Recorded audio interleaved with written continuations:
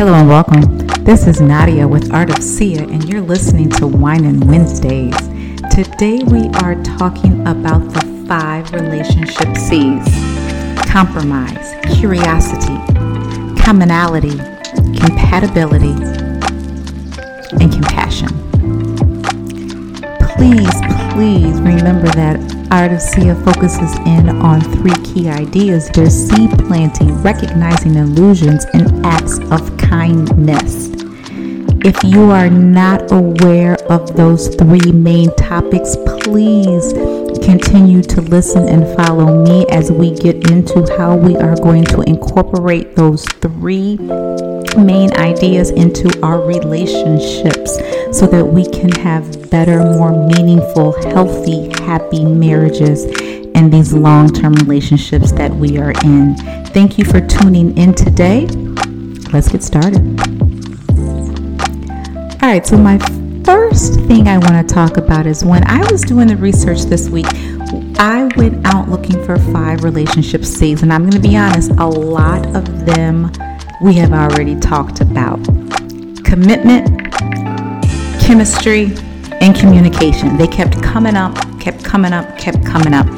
I've already talked about them. I do not want to get into those again. We know from last week how important communication is. We've known from previous weeks about making sure that we're out there and connecting and making sure that that chemistry that we have with each other stays vibrant as we go through these years and decades with the same person. So I don't want to focus on that today. I want to focus on a few of these new concepts that I want to incorporate. Okay. First of all, let's start with commonality. All right. Commonality is literally that. What do you have in common with your spouse? Now, maybe this is a sport that you all do together. Maybe it is your love of wine. Maybe you all sit around and love watching football on Sundays together. Or maybe the kids have brought you together. And for a very brief time, hopefully in your marriage, what you have in common are your children. So let's just say for a moment, the only thing that you have in common are your children. While that is great, you love them and so does he, that is not going to be enough when it comes to longevity of your marriage. Why? Because your children are going to leave you someday to start their families. And then what are you going to have with your spouse? Start looking at what you all do together. Are you going on these date nights? Where are you going? Are you going to the movies, shooting pool, golfing? Maybe you're going to the gun range. I don't care what it is. Wine tastings, whiskey tours, vacationing, reading a book. Something has got to be common within you all so that you guys can stay connected, doing something fun. This is just fun, lighthearted activities that you're doing. When my husband and I first started dating, we did not have this in common, but he played softball very competitively, and I knew nothing about the sport, and it was quite boring for me. Well, until I started dating him. Now he's picking me up on his motorcycle in the summer and we're going out. And I love the rush of being on the back of his bike. And we would go out to the park and I would pack a lunch for us and we would be out there literally all Sunday. And that slowly became something that we had in common. Not that I was playing the sport with him, but I slowly grew to love the sport of softball, which later turns into baseball. And now our children play it. My one son is still playing travel baseball and the other has gone on to other sports. But that was something that was common for my husband and I when we first started dating. Today, any given day, you'll see us sitting on the couch watching some Netflix movies. I know what kind of shows kind of get him interested and we'll sit and watch them together. Sundays, we're sitting on the couch watching NFL all day together. Now, I might fall asleep during some of them, but it's just something that we share together. It doesn't matter what it is, but this is something that is connecting you, something you both enjoy. Find it, play with different options, have fun, but stay connected. Compassion. So, if you cannot have compassion, putting yourself in someone else's shoes, to stop for a minute and maybe look at someone else's perspective, you are going down the wrong path. It is not all about you and your perspective. Now, as we're working on these things, there may be a different way to look at something so that everyone has a different perspective, but you still have to have compassion for your spouse's perspective, even if you do not agree with it.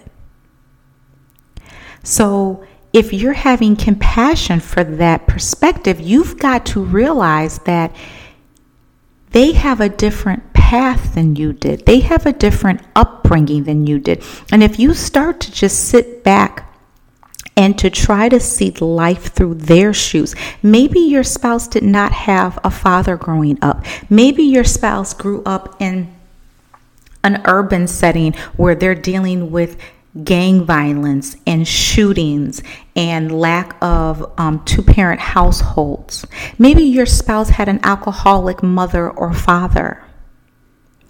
Whatever perspective it is that they had when they were growing up, that really does play a part as to what type of adult they are going to be.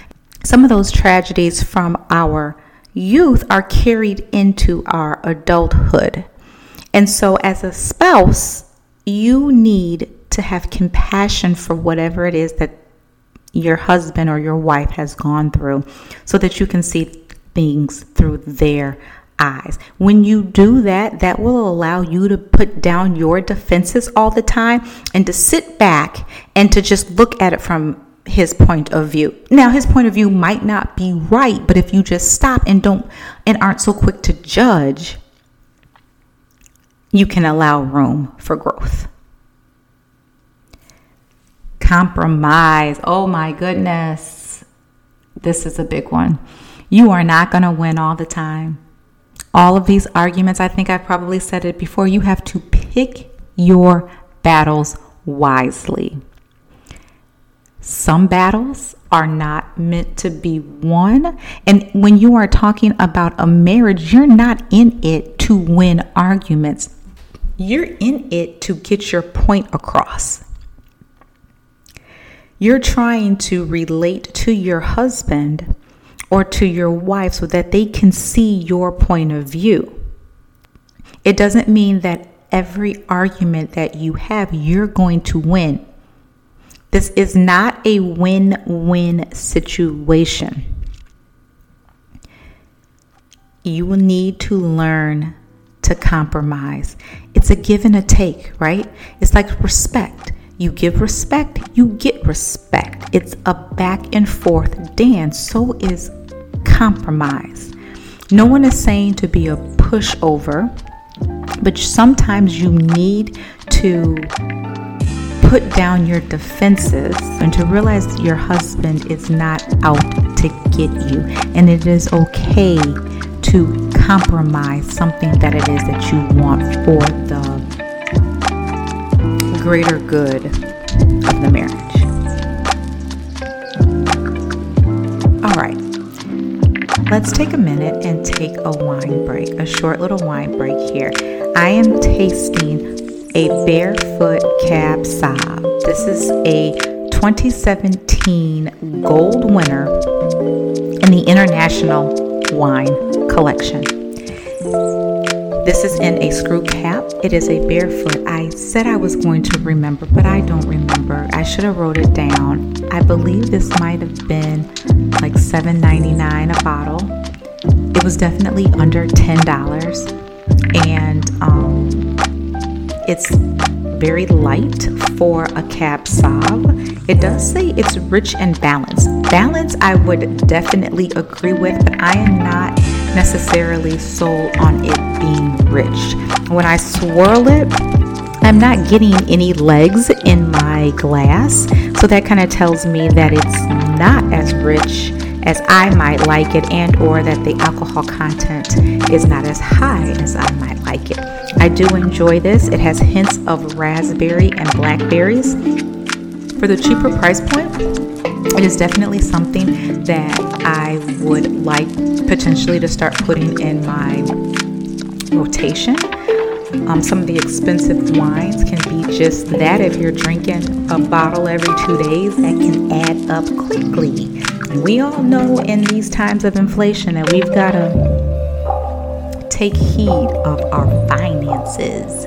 We don't want to be having that kind of argument with our spouses. You drink all the wine and you using all the money. Nope, we're not having that. So go try it out. It's a gold winner. Pretty good. Barefoot Cab Sauv.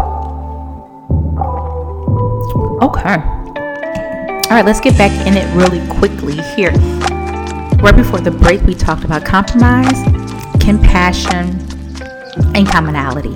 So now let's just dive in very, very quickly to compatibility. Are you guys compatible? Did you marry your equal, or did you marry someone who was on the opposite pole, who was on the opposite side of the street, someone who you don't have anything in common with?